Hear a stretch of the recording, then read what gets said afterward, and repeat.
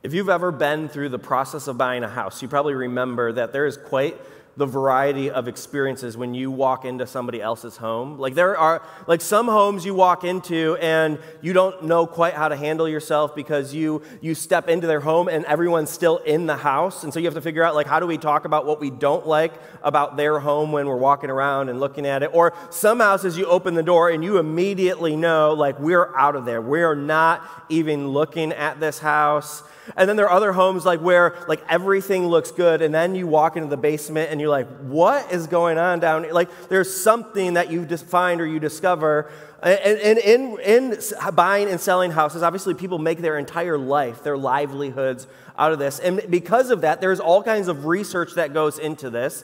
And there's actually a practice that many of you are maybe even familiar with called staging. When you stage a house, basically the idea is that you are maximizing the appeal of the house. And so you want the house to look lived in, but not too lived in. So you want to put some throw pillows on the couches, and you want art on the wall, but you don't want your kids' art on the wall, and you don't want their toys out. So it's kind of this fine balance where you want it to look like it could be somebody living there, but not somebody actually living there. And so all this happens, and studies have actually shown that 83% of real estate agents say that staging makes a difference in a buyer seeing that house as a potential home.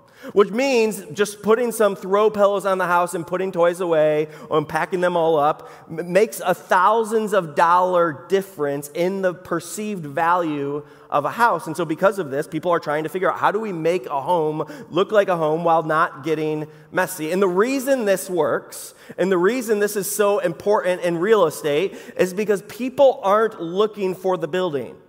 When people go shopping for a house, they're not looking for the four walls and the foundation. Maybe there's a couple of you who that's the only important thing. But most people, when they look for a house, they're looking for a home. They're looking for the life that comes attached to that home. They're looking for the memories they're going to create. And they're looking for what's going to happen when they're playing outside. They are looking to envision themselves and their family in that particular space. Now today, as we move from 2020 into 2021, we are spending last week and this week talking about this idea of making home. And the idea is that we want to talk about what it means to build a home with Jesus. Jesus says in John 15, abide in me and I in you. And that word abide, it often gets translated remain in me and I in you. It essentially means to make home. Jesus is saying, make a home in me, build a life in me, and I will make a home in you. And so what Jesus wants for us is us to build our life, our friendship, our relationship around simply being with Jesus. And what he wants from us, he doesn't want us to stage our home to make it appear to be in a friendship and a life living with Jesus. No, he wants us actually to build our home and our life and our rhythms around a relationship with him. And so my question as we begin and as we think about this new year is, what does our hearts look like? If our hearts are a home for Christ, what kind of home is he living in? When you look at your house, when you look at your home, maybe there are some places in your heart. Maybe your heart needs a renovation. Maybe there are some areas of your heart that maybe that's not the place that we want for a life with Jesus. Or maybe you look in your heart and there are some corners in your heart of dark places where there is sin and cobwebs are growing, some places in the corners that need to be cleaned out. Or maybe you look deep in your heart and you find, all right, there's some lies that I've been believing about myself, some things that have been building up in there, and it just needs to go out with the trash. Maybe some areas of your own heart where you look and you see, all right, I've staged some things in a way so people perceive me in a certain way, but in reality, the life, the rhythms, my relationship with God, maybe it needs some work. And so I want us to do that kind of work today, to look at our hearts and ask, what are the things in our life, in our hearts, that should change? In the business world, there is an axiom that suggests that your system or your business is perfectly designed to get the results it's getting. Now, this is an axiom that holds true in the business world. It often holds true in ministry world, just in your personal life. And the idea is that your life, your system, your business is perfectly designed to get the results you are getting. And so in your business, if you're not hitting the bottom line, or maybe if the employees aren't working very well, or maybe if the boss is a jerk, like any of those things, if you don't change anything, you're going to continue to get the results you're getting. And so maybe you're not meeting the bottom line and you decide, marketing's not working, but if you don't change the marketing strategy, things are not going to just miraculously change. And so the idea when we think about our life as followers of Jesus, I would suggest the same thing often holds true, that when you look at your life and what you're experiencing, if you don't change anything, you can expect that nothing will really change. And while there are certain factors outside of our realm of control that impact us, when it comes to the system of our life, there are habits and there are intentional steps that we can take or not take that impact the kind of life that you and I experience. And so with that mindset, I want to go to Galatians chapter 6. The Apostle Paul writes this letters to early followers of Jesus, and he writes in order to talk about some of the fruits, some of the results that he says are the result of a life of friendship, of abiding with Jesus. And so last week we talked about abiding with Jesus by looking at John 15, and Jesus' command to remain in Jesus, to be with Jesus. Today, we're looking at the result of being with Jesus in order to argue backwards for the same goal, to simply encourage us to remain in Jesus, to be with Jesus. And so in Galatians chapter 5, we'll begin in verse 16, and we'll spend some time talking along the way. It says this, "So I say, live by the Spirit, and you will not gratify the desires of the sinful nature. For the sinful nature desires what is contrary to the Spirit, and the Spirit what is contrary to the sinful nature.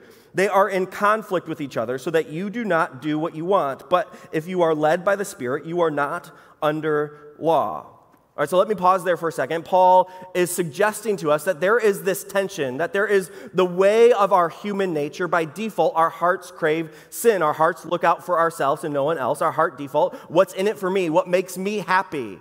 Or this is often why relationships end so poorly, is because people say, once it doesn't make me happy, I'm out. And so Paul says there's something in us, this tendency called sin, that is a part of our nature, that there is a pull one way. And he says, I desire for you something different, something he calls life in the Spirit.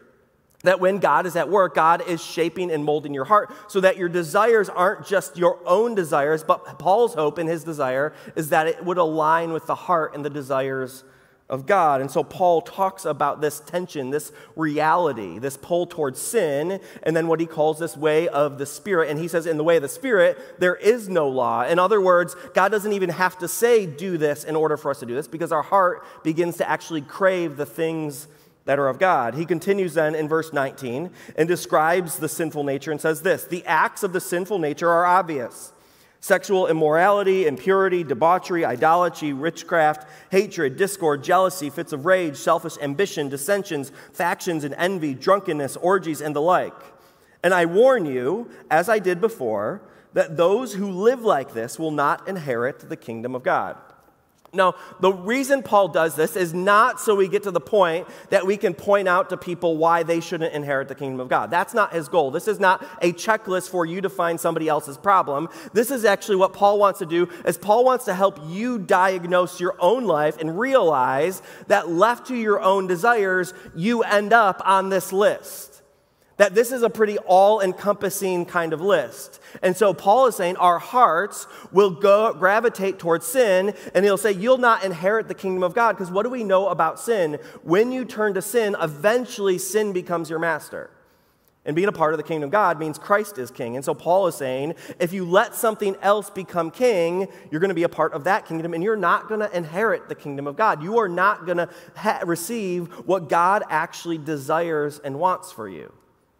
And so Paul will continue in order to say, all right, God, though, wants to do something to rescue you. So if we're a slave of one kingdom, if you're in an Egypt of sorts, what God has in store is God will bring you into the wilderness. The wilderness often in the scriptures is even translated as the quiet place where you experience the presence of God. And God does that so then he can show you what he's leading you into, to what Paul then describes as the fruit of the Spirit in verse 22. He says this, "But the fruit of the Spirit is love, joy, peace, patience, kindness, goodness, faithfulness, gentleness, and self-control. Against such things there is no law." Those who belong to Christ Jesus have crucified the sinful nature with its passions and desires. Since we live by the Spirit, let us keep in step with the Spirit. In other words, those sinful desires which can enslave us, Paul says, when we belong to Christ, that sin has been crucified with Christ. And when Christ is raised, so are you. You are raised as a new creation. The old has gone, the new has come. And so he says, now let us live by that Spirit. Let us walk in step with that Spirit as followers of Jesus. And so then the question as we read that passage might be, well, how are we doing on that? Right? If the fruit of the Spirit, a fruit of life with Jesus, of the result of just being with Jesus is love, joy, peace, patience, kindness, goodness, faithfulness, gentleness, self-control, how are we doing? I have a feeling that for many of us, we can look at that list and say, all right, there are some things that I need to work on. Some things that need to change, right? Because if our lives are a system perfectly designed to get the results we're getting, and we look at our life and we're not experiencing the fruit that Paul says is the fruit of the Spirit, then maybe something should change. Now, a couple of reminders as we talk about this, because this is very much connected to Jesus' teaching in John 15 when Jesus says, remain in me and I in you, and the tree will bear good fruit. And so a reminder, the fruit isn't a result of trying harder and doing more. It's a result of Jesus. The growth that happens, the fruit that gets produced, is because you are being with Jesus and receiving the gifts and the work of Jesus through his death and resurrection and by the power of the Holy Spirit. So it's not like you look at the list and say, all right, I'm going to work on love this year or joy this year, and I'm just going to really buckle down and get it. No, what Paul is after is he wants to give a diagnosis. So you see where the fruit is lacking, so then you go to the places that Jesus tells you to go to spend time with Jesus and receive from Jesus what he wants to do in you. The other reminder is that for some of us, we don't really need help knowing where we sin and where we fail. Now, most of us need that in some areas, but some of us, once we get to that place, we'll get stuck there. And so it's a difference between guilt and despair. God wants us to recognize our sin and to experience guilt and turn to Jesus. God doesn't want us to despair. God doesn't want us to be stuck in that place and say, I am just a bad tree. I can't produce this kind of fruit. Like, who am I? Jesus wants us to get to that for a moment, but not to despair, but then to turn to Jesus. Checking for fruit shouldn't lead you to despair. It should lead you to Jesus. It's a diagnosis. And so if we think it's a death sentence, then we look at that and we say, like, who am I? What am I going to do? But Jesus wants to give us a diagnosis so then we can have the remedy, so that we can turn to Jesus, the one who forgives every sin, the one who sets us free. And so then Paul says this abiding in Jesus, this being with Jesus, it produces fruit, love and joy and peace, patience, kindness, goodness, faithfulness, gentleness, and self-control. Now, I think it'll be helpful a little bit to talk through these different aspects of the fruit that Paul describes, and not so much as a checklist, but this is simply, Paul says, this is what happens by the power of the Holy Spirit. This is the result of being with Jesus. And so love is this idea, right? It's serving somebody else's needs above your own. It's putting someone else first. It's not looking out for your benefit first. Are you growing in your love for others? Are you growing in your capacity to not give up on another person? Jesus even says to love your enemies. Joy means delighting in God, not because of the gifts that he gives, but because of God himself. And so are you looking to God and in God finding joy despite the circumstances of life, despite the challenges? Peace is where we find our trust in God. Are you at peace with God as the one who is ultimately in control? Most of us in our life, we often are looking for control, but the reality is that we are in control of much less than we think we actually are. And so when it comes to the things that are often outside your circle of control, are you willing to trust God with that? Are you growing in your trust of God with your kids, your finances, your future, your health? Are you becoming less worried or more? Patience is the ability to wait until later for what you desire right now. Sometimes that even happens through hardships and difficulties. Are you growing in your ability to wait? To wait without becoming bitter. Kindness and goodness.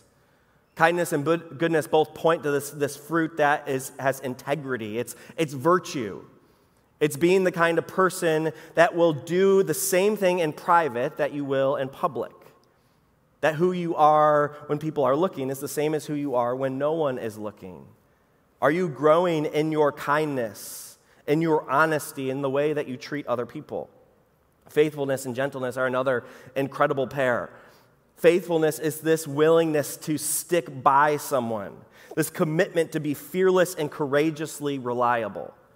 Gentleness is a humility that can gently correct and be present. And so together what you have somebody who is courageously willing to be assertive and stick with you and also gently correct you. And then are you growing in self-control? Perhaps this one even best sums up all of these. Self-control is being able to say no to the acts of the sinful flesh that Paul describes. And in a world that craves freedom, that so many of us are bent on, well, I don't want anyone else to tell me what to do. I don't want anybody else to tell me what's right or wrong. I don't want anybody to have any business to do with my sexuality or my way of thinking about morality. I don't want anybody else to tell me how I should live. Paul says to actually grow in the fruit of the Spirit is not that somebody else doesn't tell you what to do, but that you are actually willing to submit to the one who actually knows best for you. And so it's not about a lack of authority. It's about actually finding a proper authority that can actually lead you in a way that says no to some things that aren't actually best for you. And so Paul says this actually leads to more freedom, not less. It leads to more joy and more peace, not less. Now, here's the cool thing with this list of fruits. It's not really meant to be a checklist of sorts. It's not, in fact, it's actually not even a list of 9 different fruits. The language that Paul uses in Galatians chapter 5, he says the fruit of the Spirit is the fruit, in other words, singular, is. This is actually one fruit, not 9. And so what the Apostle Paul is doing here is he wants us to realize that this picture of the fruit is not a list of, I have this one, but not that one. Instead, he wants us to say that all of this is the result of being with Jesus. I was actually asking my son to try to help get a better picture of what kind of fruit could look like this. And I asked him, is there a diamond apple in Minecraft? Because I feel like that's the best image I could have in my mind. He said, there's a golden apple. There's not actually a diamond apple. He said, at least not in the vanilla version. And I said, well, I wish there would be just an enchanted diamond apple. That would be the perfect picture of this. And he said, it's not there. I said, I'm using it anyways. And so what I think Paul is after is the best picture of the fruit of the Spirit is an enchanted diamond Minecraft apple. And the reason that I think this is a good picture is because it's one fruit. But how does a diamond work? A diamond is one diamond, but every angle that you look at it, you see something different. That is what Paul is describing in the fruit of the Spirit. The result of the life of following Jesus and abiding in Jesus is one fruit that when you look at it from one angle, you see peace. And then you look from another angle and you see joy. And then you look over here and you see the patience. And then you look from another angle and you see the kindness. And so as the Christian who is growing in the fruit interacts and lives their life, we can witness the work of God carving and crafting this incredible diamond. And so he chips away through maybe some circumstances of life, or maybe he forms the diamond through some of the teaching or some of the community that you're in. And in all of that, he produces all together this diamond fruit that Paul calls the fruit of the Spirit. Now let's circle back to that business axiom, right? If your life is perfectly designed to get the results you're getting, are you getting that diamond? Are you getting what you want? What Paul says is the result of following Jesus. Now maybe some of you are, maybe some of you we're nailing it, we're good, good for you. For the rest of us though, I think the question that should raise is then what needs to change? Because Paul doesn't say, for some of you this will happen. He says this is what will happen. And so what should change if our lives are not producing the kind of fruit we want to see? See, whether or not you're intentional about it, your life is perfectly designed to produce some kind of fruit. That unintentionally, there will be rhythms of life and things you hear and things you read and experiences you have and relationships that all together will create a system of sorts that will produce some kind of fruit. And so the question is, are we going to be intentional about that or unintentional? And so a way that this could look, unintentionally, if we're just letting life happen and form whatever fruit that it forms, this is what it could look like. You have these three things working together: stories, relationships, habits, that all happen in the context of an environment. Now, that environment could change. That could be your home, just the relationships that you have in your house. The environment could be COVID-19, the way our world feels in this present moment. It could be the United States of America. It could be evangelicalism. It could be all kinds of things that shape our experiences and circumstances. And then surrounding that, these stories, relationships, habits become the way we unintentionally abide.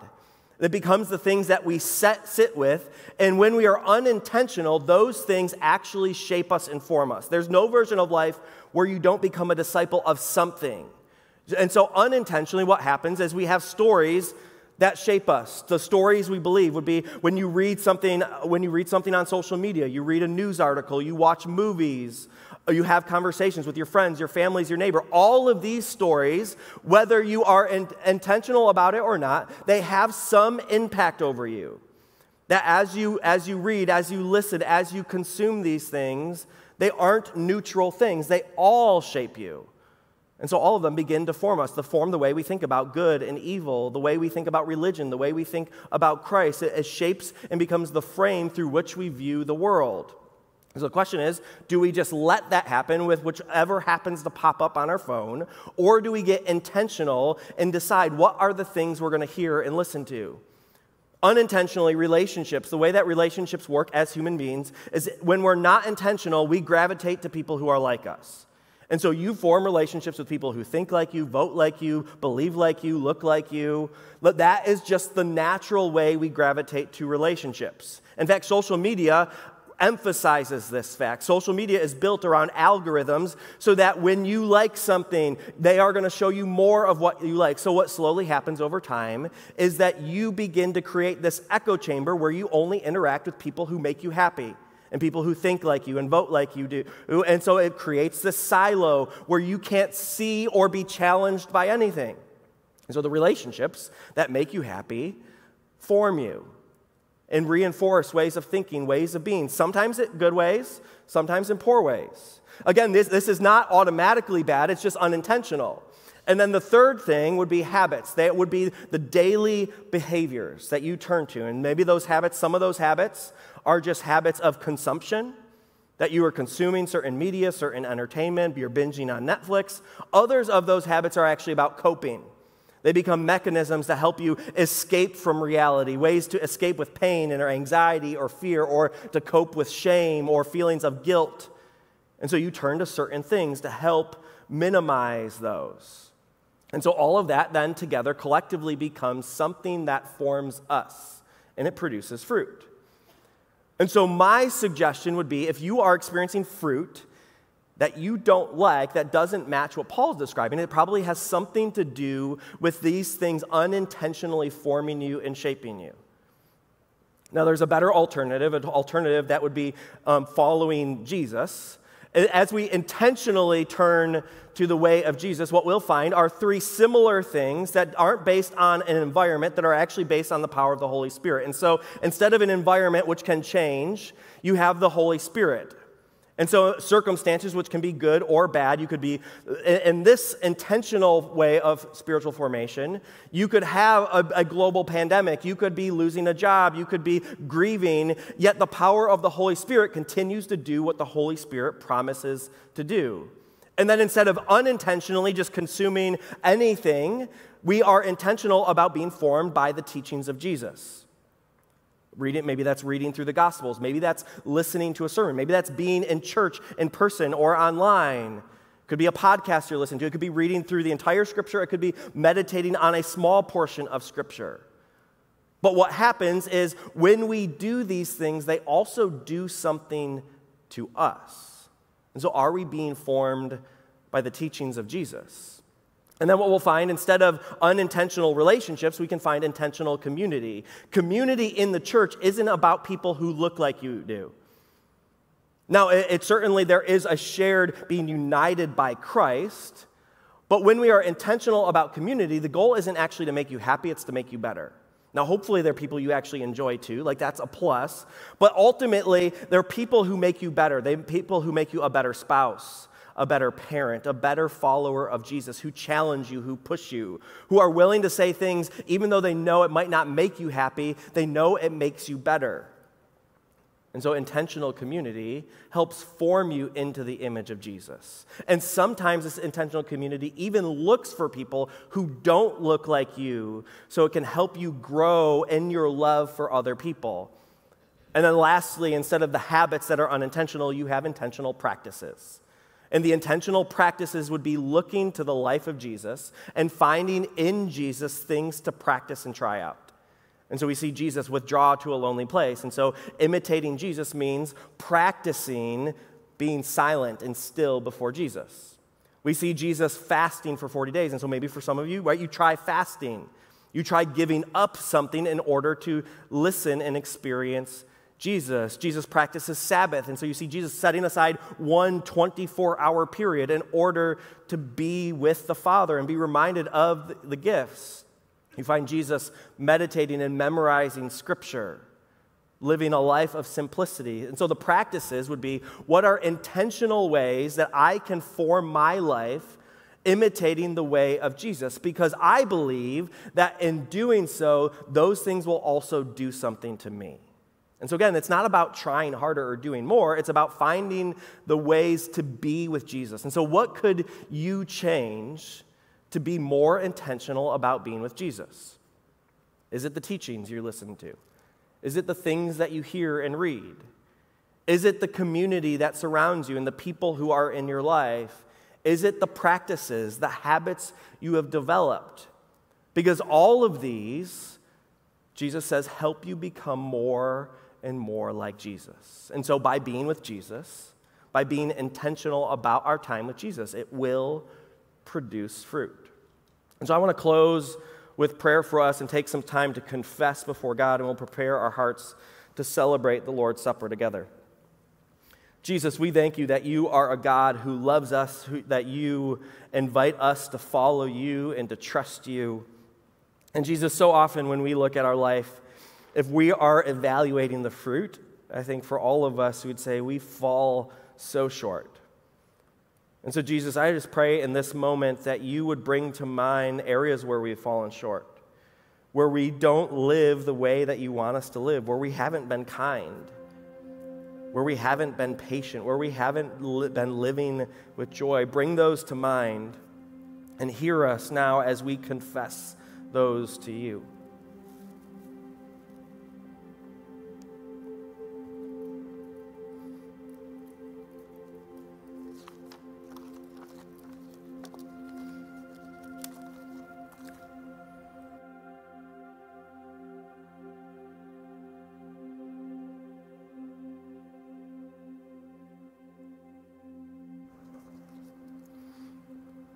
The promise of Jesus